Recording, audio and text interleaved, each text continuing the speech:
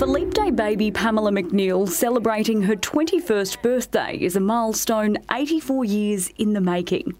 Make a wish. Oh, I reckon I'd like to get to 22. I can be yours. The great-grandmother celebrated with a glass of bubbles. Happy birthday, Mum. I've waited a long time for this 21st birthday. When I don't have a birthday, I celebrate the whole week. So I get 7 birthdays. An approach new parents Ella and Zach could adopt as they celebrate little Miles, who was born just after midnight. Yeah, it's cool that we only have to do one birthday every 4 years. Not far behind him was baby Hugh, who remarkably shares the rare birthday with his dad. I said, I don't have a present for you on 29th this year. Bam!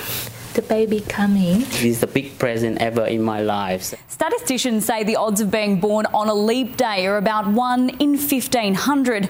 But for little Hugh, the odds of being born on the same day as his father is 1 in 2.2 million. For others, February 29's become a new anniversary. After 12 years together, Cameron and Natasha took a leap of faith. Tash, with this ring, I marry you. Finally becoming husband and wife. I thought it was funny. It helps us with remembering the date, I suppose. A bonus for the bonus day of the year. Kimberly Pratt, 7 News.